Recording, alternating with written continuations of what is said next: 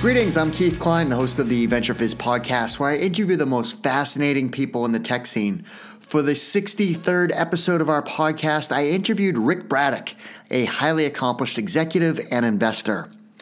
Although most people are familiar with William Shatner of Star Trek fame, there are certainly lots and lots of people who also remember him as the pitchman from Priceline. He was partly paid in stock options and helped build massive consumer awareness for this company. And the idea for bringing in Shatner was actually Rick Braddock's, and he shares a really funny story on how that all came together. Rick has several years of experience as an executive at large corporations and startups, where his marketing mindset helped launch several successful products with massive consumer adoption. He's currently involved as an investor and chairman of the board at multiple companies like Pipestream, Gravy Analytics, and Linkstorm. In this episode of our podcast, we cover lots of great topics, like Rick's early background in brand management at General Foods, where he led brands like Tang, Stovetop Stuffing, Shake and Bake, and others, how he grew Citi's credit card division to be the largest in the world in 3 years, the story of Priceline, one of the fastest growing companies from the dot-com era that still exists today, the evolution of Fresh Direct and how he leveraged state-of-the-art digital marketing to help turn the company around, his experience as an investor and what he looks for when investing in a company, what mistakes businesses and investors make when trying to build a lasting brand, plus a lot more. Okay, quick side note, I have some awesome news to share. As 2019 is here, we are going to be publishing a new episode of the Venture Fizz podcast featuring a New York tech founder, executive, or investor every Thursday. So if you've been enjoying this podcast, we are now doubling up on the content with an episode from Boston on Mondays and now a new episode from New York on Thursdays. All right, without further ado, here's my interview with Rick. Rick, thanks so much for joining us. I'm glad to be with you. Rick, you've accomplished a lot throughout your career, so I'm just going to dive right in. I always like to start off the conversation kind of going way back. So where did you grow up and what did your parents do for work? Well, that is way back, but I still think I can remember all those nice formative years. I grew up in the Greenwich, Connecticut area, although I was actually born in Oklahoma.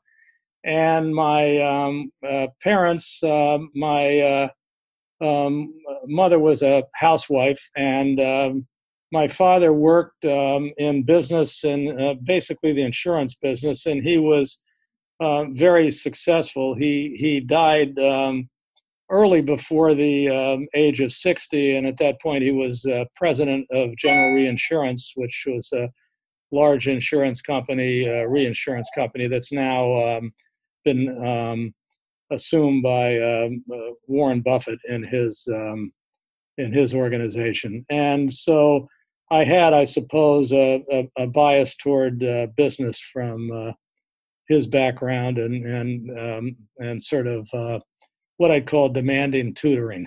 That's a good way to put it. And what brought you to Hanover, New Hampshire, which is, I grew up in New Hampshire. So what brought you to Dartmouth? Wow. Well, that's Dartmouth has become a sort of a family congregation point almost. I have and I should say we, with my wife, we have a big family, a great family, 6 kids and 13 grandchildren. Wow. And I went to Dartmouth, and subsequent to that, 2 of my boys went to Dartmouth, one of their wives went to Dartmouth, and now 2 of our grandchildren have gone there, one who graduated last year and the other who's a junior.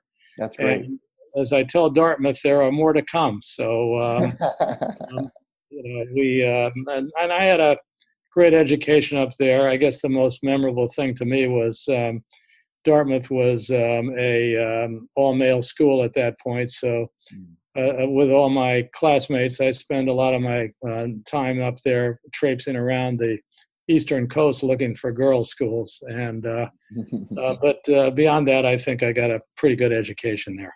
And did you go to HBS, B school, right after undergrad? Yes. In those days, it was not as abnormal as it would be today, but it reminded me, my first reaction in business school somewhat papered by their sort of threats that one of those look to the right of you, look to the left of you, and in a couple of years, one of you at least won't be here. Mm-hmm. And that the fact also was that there were a few people with real business acumen and experience, and I found in terms of therefore the milieu in the classroom that it was very intimidating to me because those people sounded so much more learned about business than I thought. It was only after I got out that I realized that a lot of those people were back in school because they'd been in business. And in those days, the reason you went back to business school was you had sort of what I call charm skills or deficit. And therefore, you hadn't gotten along, socially with your company and were looking for a new beginning. Got it. Now, after HBS, off to General Foods, where I assume you're in product or brand management, something to that extent, or? Yeah, definitely. I'd like to say something up front about, one thing you get to do when you're my age is to look backwards as opposed to forwards. And I think there are two things that are distinctive about how all my stuff came together. And as you know, in discussions like this, you tend to hear the good things people have done and maybe not the bad things. But the fact of the matter is, if you're at all perspicacious, you learn as much, if not more, from the bad things that happen to you than the good things. Sure. But when I look backwards, the one thing is, relative to almost anyone I know, I have a significant amount of experience in what I would call big corporate or large enterprise businesses, well over 20 years. And so in some respects, as we get into it, those businesses have become the have-nots today. They're more or less being they're carcasses that the Amazons of the world are feasting on. But I've also had a significant amount of experience in what you would call the startup, early stage internet business. So also over 20 years, and with CEO jobs in that section also. So I've got a framework to look at today's world in that respect, with sort of a unique background to do it. The second thing is that I'm a marketing purist in my fundamental discipline that I think has driven my career choices. And I've watched marketing go from my General Foods days when it was old traditional mass marketing, a lot of ads and promotions, then into one-to-one, which I experienced in my Citibank days, which we'll get to, I suppose, as we talk. Mm-hmm. But then led into the internet or online world, when suddenly marketing, which had been a universal dimension or discipline to that point, got substantially bifurcated between online and offline. Online having real-time rhythm, the ability to know your customers in incredible depth, and a lot of the accoutrements that went with that, including an early stage application of artificial intelligence. On the other side, the businesses from which I started continued to be handicapped by an extreme lack of understanding of their customers and no particular tools to enhance that. And so their marketing remained, in terms of today's world, primitive, and their companies were vulnerable to all the incursions of the online world. And one last point, as we get further in talking with me, the reason I'm still doing this is the sense of innovation I want to be part of, and in many respects try to sponsor. And if you think about innovation, you don't go to the strong, you go to the weak.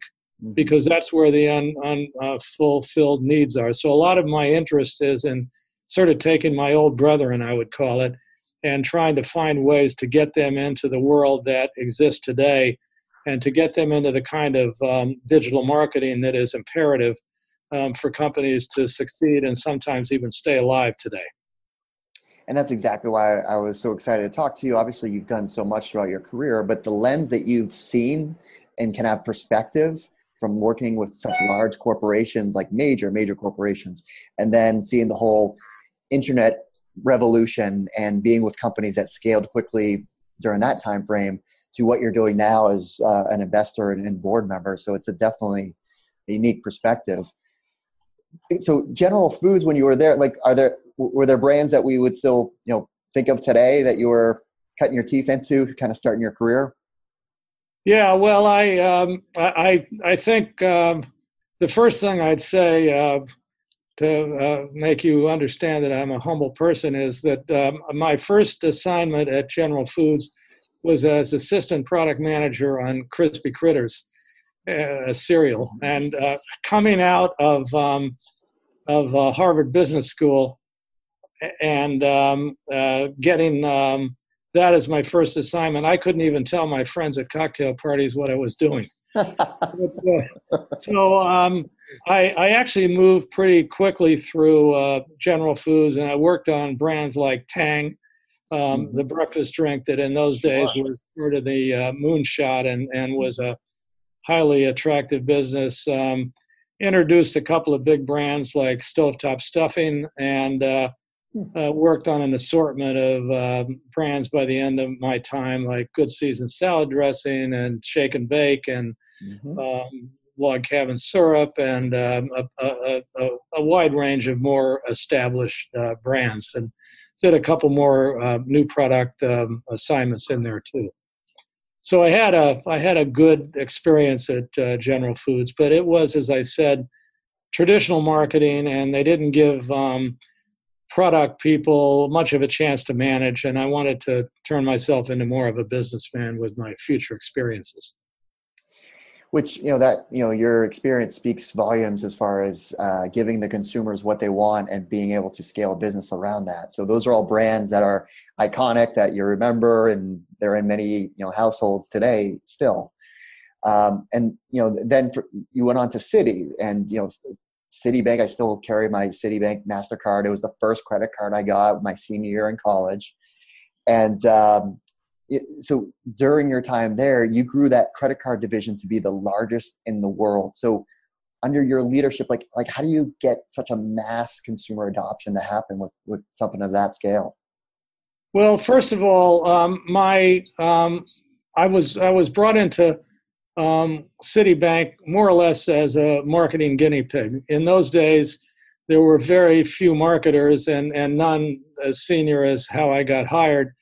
Those were the Walt Wriston days when the bank was, doing well and very curious about new disciplines. And so I meant it when I said marketing guinea pig. My first memory is I'd only been there about 2 weeks, and my boss, who I was working in the New York banking division, which was a big division, and I ran a bunch of banks, about 70, and also ran the marketing operation for the whole unit. And we had our annual budget review with Wriston, Walt Wriston, who in those days was a real, icon in corporate business in the banking world. And I was all juiced up, nervous as hell to give my first presentation to him. But with great marketing slides, which marketing people know how to do, holding onto the podium with two hands. And he walked in and sat down and said, "Young man, tell me about marketing."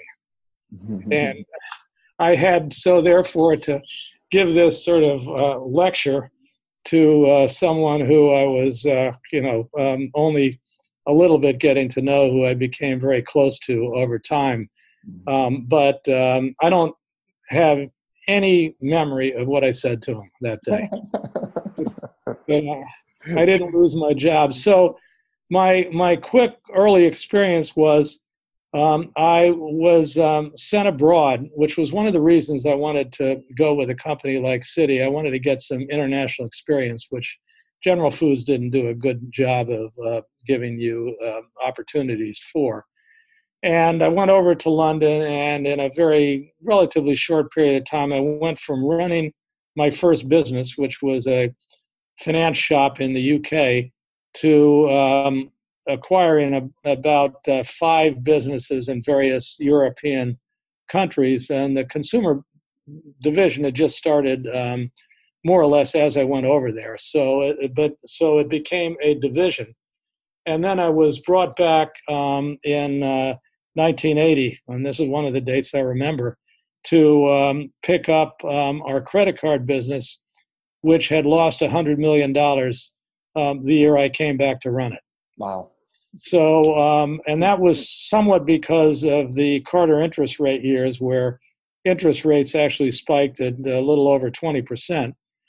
And so the math was, it was impossible to run a business that was subject to usury ceilings well below that and run it profitably. Mm-hmm. So and I had a lot of help in this. There's an eye that I was running the business, but the one thing about big companies that you can do, and it's easy to be a good manager if you know you have to rely on people to do things that they're possibly better at, or at least as good at than you, to build your at least capacity, and that you're in a place where those people exist. If you're in a new company, it's altogether different. So anyway, we formed a view that we love the business, that we wanted to find a way to obviously run it profitably.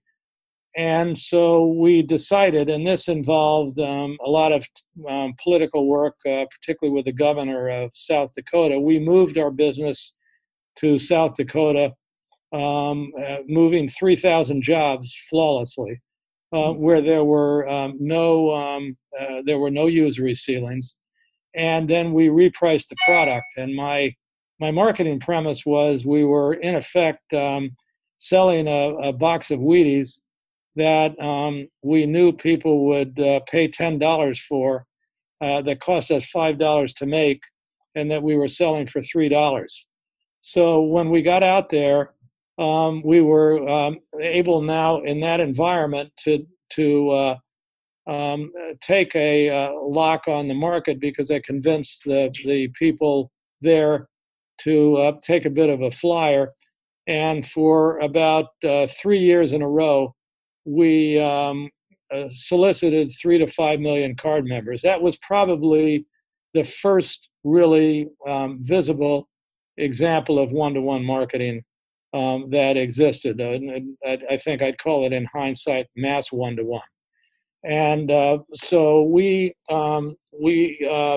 built, in only 3 years, the largest credit card business in the world, and we were in over 60 countries, and it was a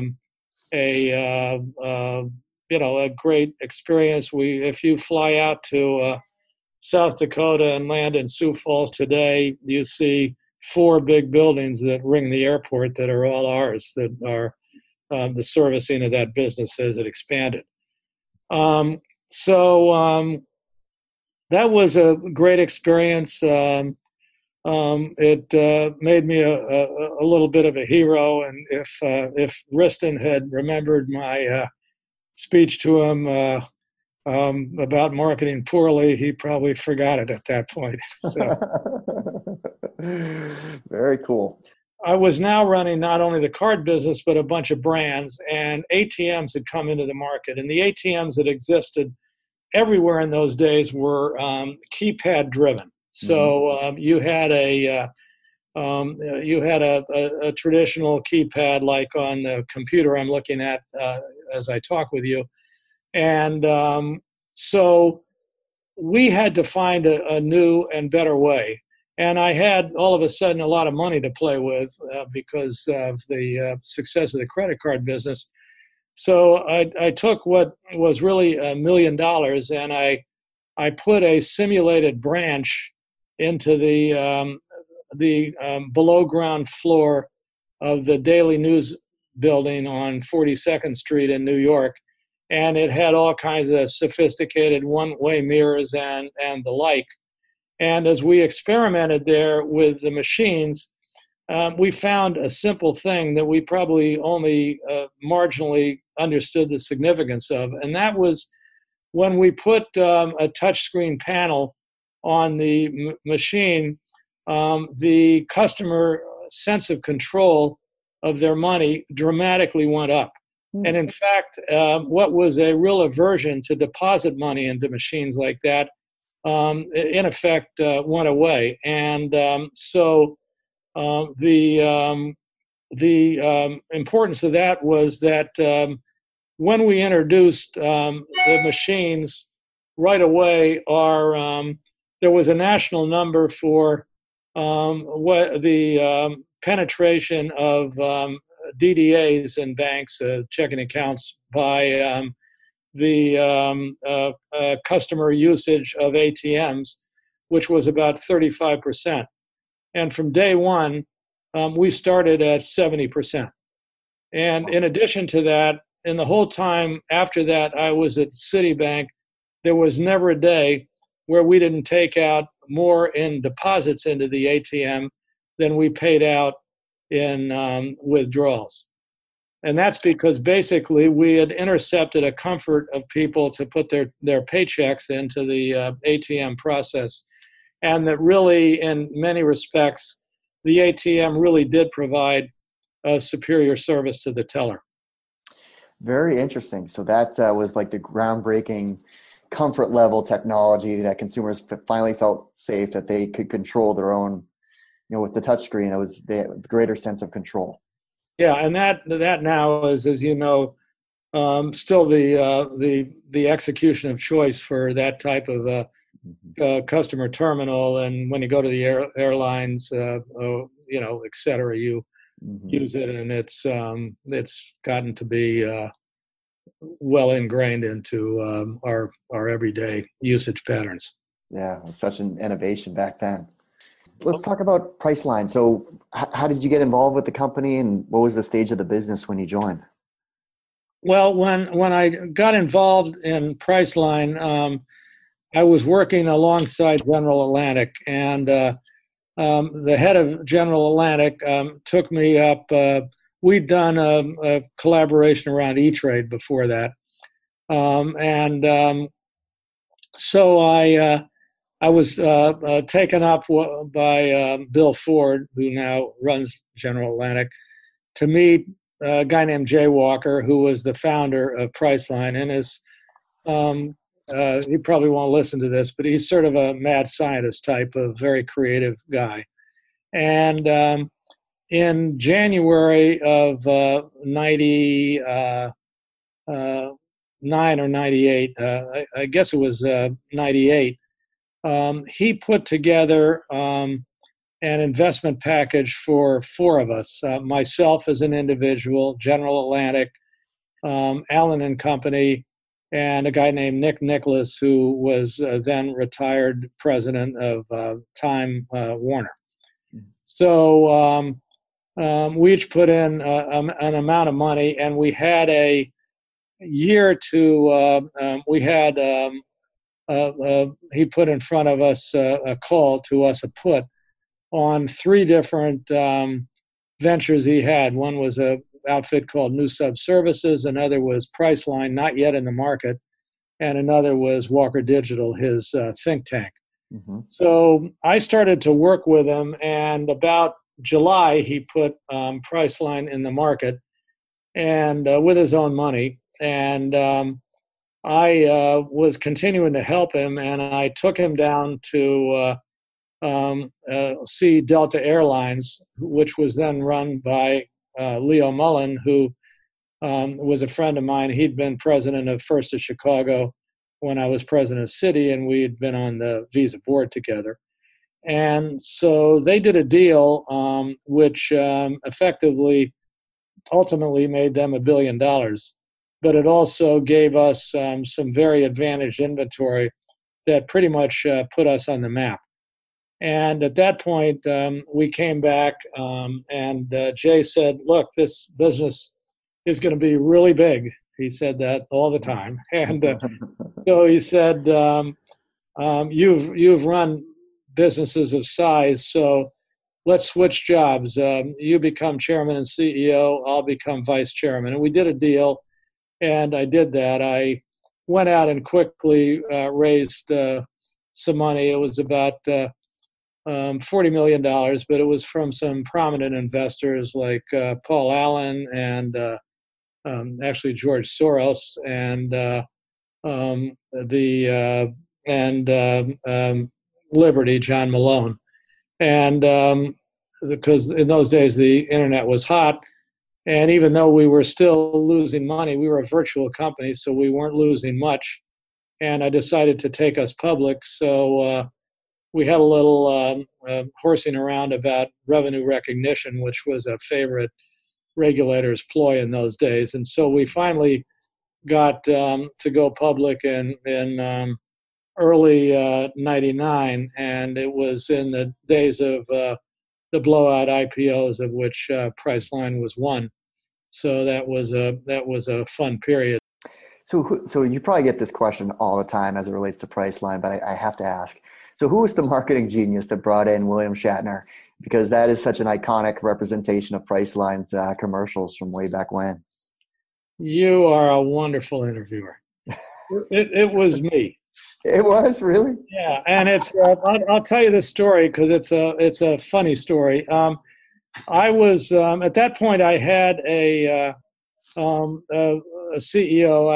I was just chairman, and William Shatner had been involved in earlier print copy for us, but we were looking now for a new ad campaign, and we had an agency, and the agency we had we were looking at that point was not, didn't have a lot of creative talent, so they brought in a freelancer, and he showed me a print of some kind of an MTV experience with William Shatner singing, and William Shatner could not sing. Yeah, I've heard his recordings before. Yes, not. Yeah, and so, but my view of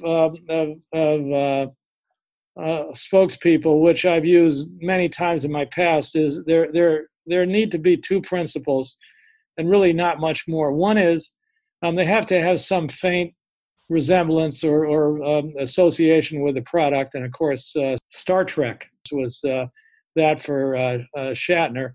But secondly, they have to be willing to poke fun at themselves. You don't want a cardboard figure who says, just because I use this product, you should try it too. So Shatner was beyond colorful, and all I really had to do to keep him happy was to sit up with him while he drank martinis and try to match him one for one. But we did a campaign which may have been the best campaign I ever did in my life. We bought a bunch of songs that were of that age, like Age of Aquarius, for instance. Mm-hmm. And we had the copywriter write Priceline lyrics to him, which were really well done. Mm-hmm. And then we sat him on a stool in the middle of a bar scene with a leather jacket and a handheld mic, and he sang these songs.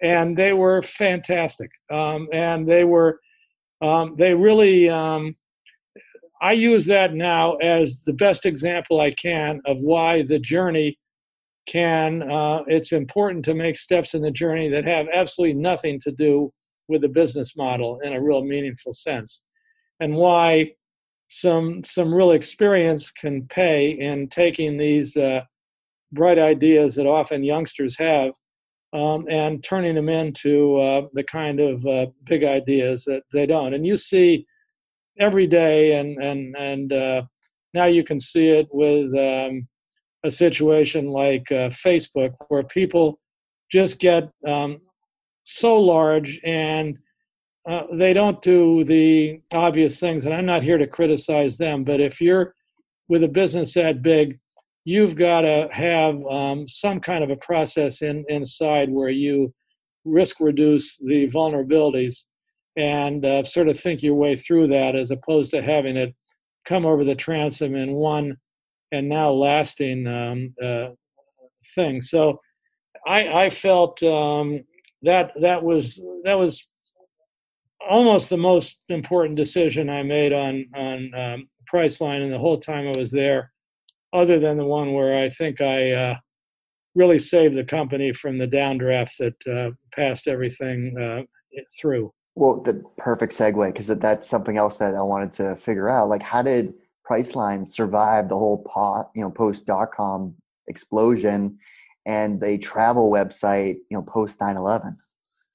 Well, what happened was that the real time that hurt us the most was the downdraft, not as much 9/11, which of course hurt the whole travel business, and we took our lumps with that. But as the downdraft came in on the internet, we approached a very we were in basically from that 140, we were high single digits in terms of our price.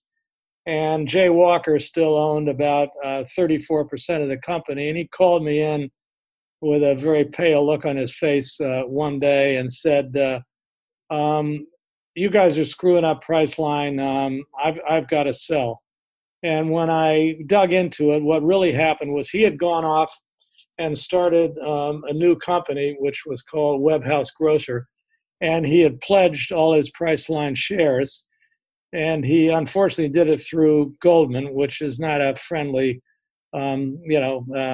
So he had that whole amount called. So he was technically bankrupt, big time. And he said to me, well, I've got to put my shares on the market and sell them, which would have destroyed the company. Mm-hmm. So we had started to talk about some international ventures, and one of which we'd gotten fairly much along on was with Li Ka-shing in the Far East, who at that point was the richest man in the world, and who I had known not deeply personally from my old banking days. One of the things I learned is out in that part of the world, when you're president of a bank once, you're president of a bank always. So I got a call from one of his underlings, and effectively he said, how can we help? And I flew out to see him, and they bought Jay's 34%, all of it. And they became the biggest owner, and we reverse split the stock 6-for-1, which may be how you got to your 940. That's probably what it was, yeah. And but basically, it's been up ever since. They are no longer involved, but they sold their stake at a very healthy profit. And that, as I said, without that event, Priceline would have gone down. And now it's Booking Holdings, right, is what it's known as. Yeah, exactly. Booking Holdings has remade the company. It was a brilliant acquisition. And while they were working on it during my time there, I spent about 6 years involved in Priceline in various positions, always chairman and CEO. But they did that, and they've done a great job running the company, and it's been all positive since. And then you joined Fresh Direct originally as chairman, and you took over as CEO there.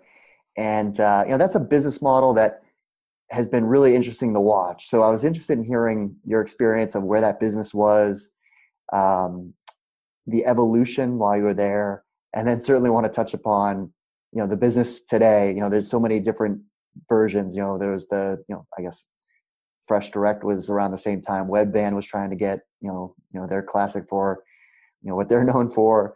But then today, when I'm shopping at Wegmans, I see Instacart people roaming the aisles all the time. So anyways, if you could talk about Fresh Direct, kind of where that business model is, I'd love to hear kind of the evolution of that whole business. Sure. When I got involved with Fresh Direct, I was first a consultant, then I became chairman, and then I became chairman and CEO. And so my first experiences were a little bit studying what was going on and trying to help him hire a CEO who wasn't really, it turned out, very effective. And so I got into some of these jobs a little by default.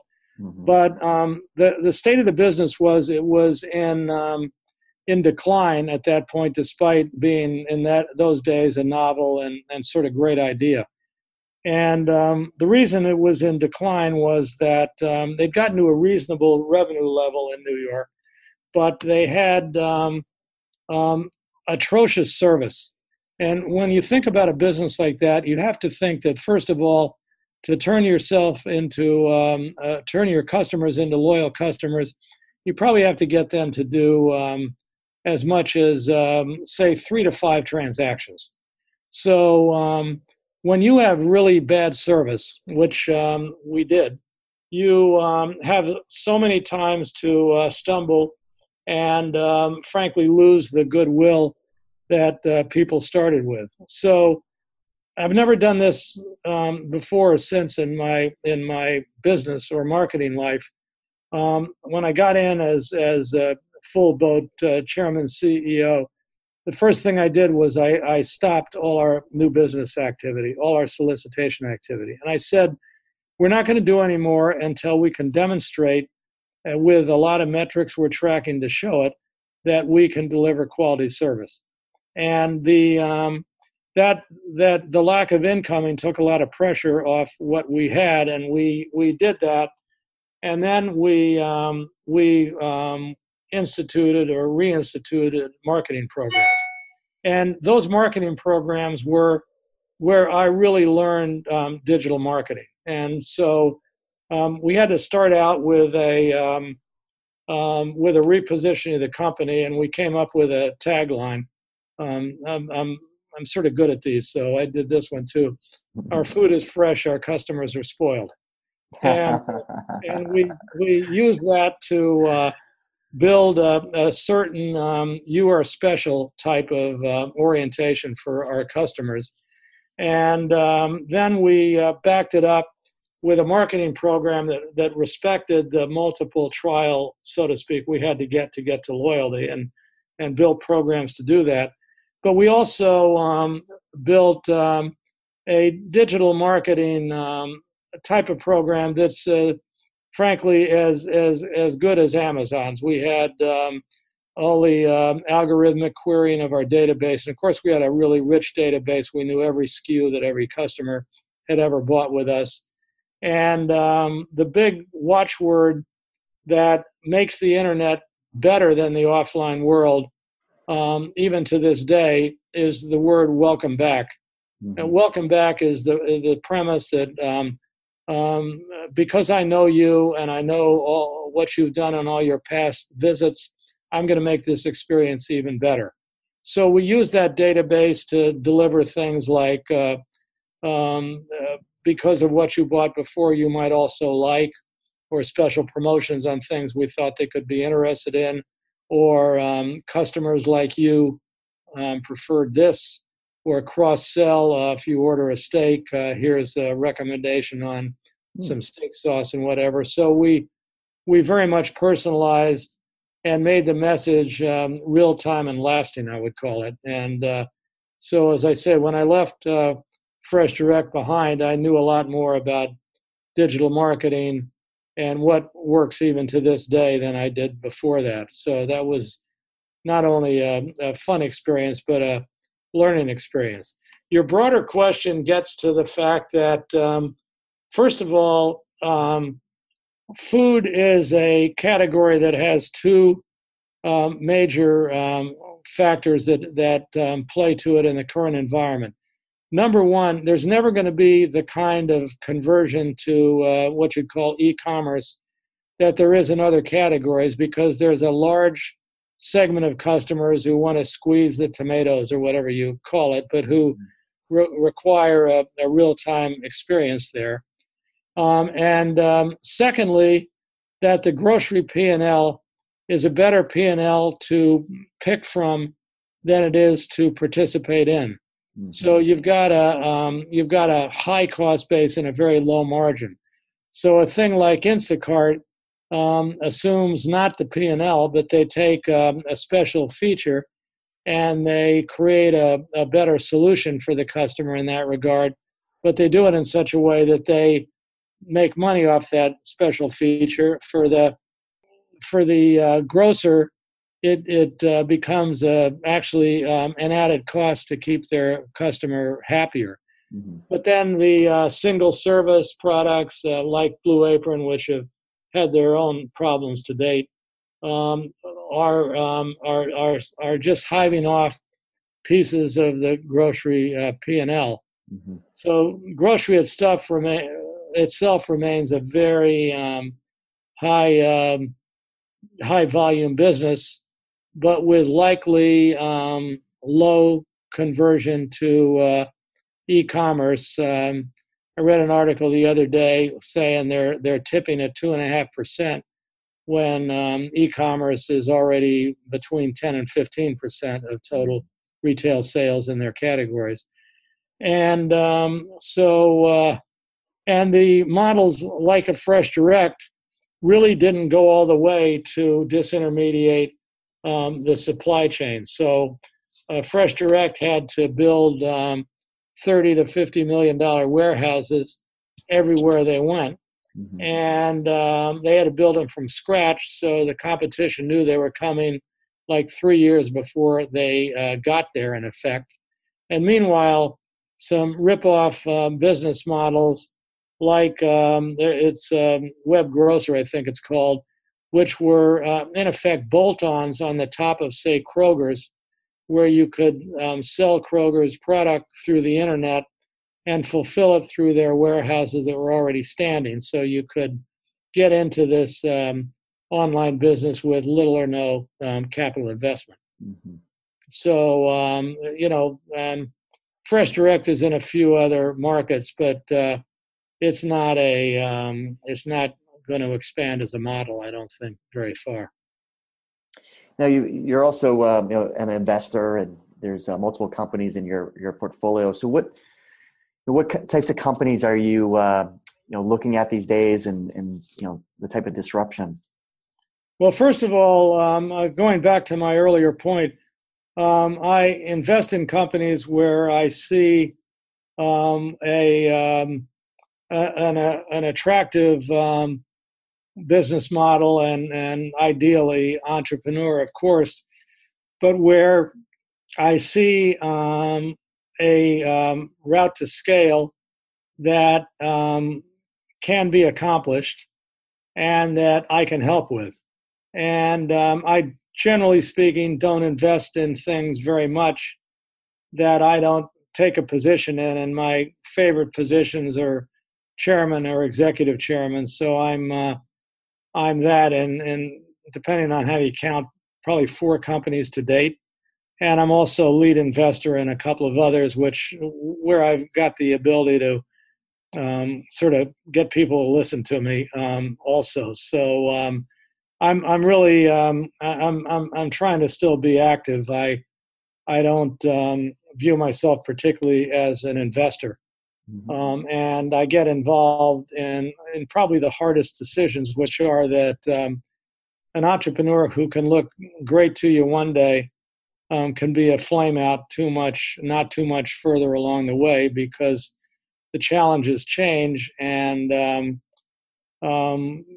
many don't change with them. It's sort of the reason a lot of marriages go kaput here and there, and it's the same principle about an entrepreneur pursuing his dream and waking up later and realizing the pursuit of it requires skills he doesn't really have. And many, if not most people, have emotional problems accepting that, and that leads to a lot of the turnover that happens in that regard. You obviously have been involved with so many great companies, great brands. So what do you think are some of the biggest mistakes you've seen companies make while trying to build a lasting brand? Well, I think that it's not just the people building the companies. I think it's the investors who are guilty as charged of what I'm about to say, which is no one is adequately focused on the journey to scale, on which is where all the value is created. The investors look at these things. They talk about the technology. They talk about a good entrepreneur at the front. They talk about a business model, and then they leap over this incredible abyss and they create unicorns. And some of them do it very well. Like I'm wearing some Allbirds shoes as I speak to you. Nice. And they have done a superb job on service, and they've got a really they're on a great path, and they probably got to unicorn status well before people would have predicted. But the point is, a lot of the wreckage that occurs in that space, and I don't think I just have a lot of disdain for most investors in this respect. A lot of them have these fake business advisors and associated with them, and they don't really use them properly. And their first reaction is to just pile follow-on investments on their initial investments. And there's a philosophical point here. When you leap out and create a unicorn, you've lost the ability to arbitrage the journey. Mm-hmm. And what I would say in concept is that you should have an intermediate point when you get involved in a business that is a point of delivery along the way. It doesn't necessarily obviate or change the trajectory you would have to scale, but it is a point where you can, in a measurable way, demonstrate progress that makes it much more predictable you're going to get there. And if you arbitrage that journey, it gives you a lot of intermediate chances to make judgments about what's going on, as opposed to this sort of throw up the big money that Silicon Valley particularly has to spend on these things, or now China, and sort of close your eyes and hope when you open them, you've got a unicorn on your hands. There's going to be an article written pretty soon about how many of these unicorns have failed, mm-hmm. even in the last couple of years. Now, why do you think so many companies fail on the customer experience part? Because they aren't really focused on it. I think they're focused on does their technology work, and does their model make sense, and does their perceived journey result in a very high valuation for which they have oftentimes been rewarded in advance. So the idea of, to me, a lot of management, certainly at the level of where I am in life, that I do is thinking. I would say my view of management is it's only 50% doing, it's 50% thinking.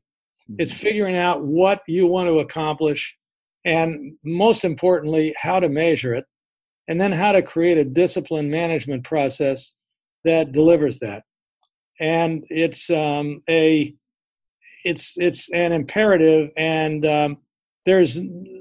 I've never met an entrepreneur really who understands philosophically the value of that. And they're either think they're on a roller coaster because they got through the first phase and they saved their company from going belly up in terms of the first fundraise, and now they got wind at their back with a decent amount of money, and they but they don't change their orientation to where they now have to traverse that journey. They have to get their version of William Shatner. They have to get customer service in a way that is really customer friendly.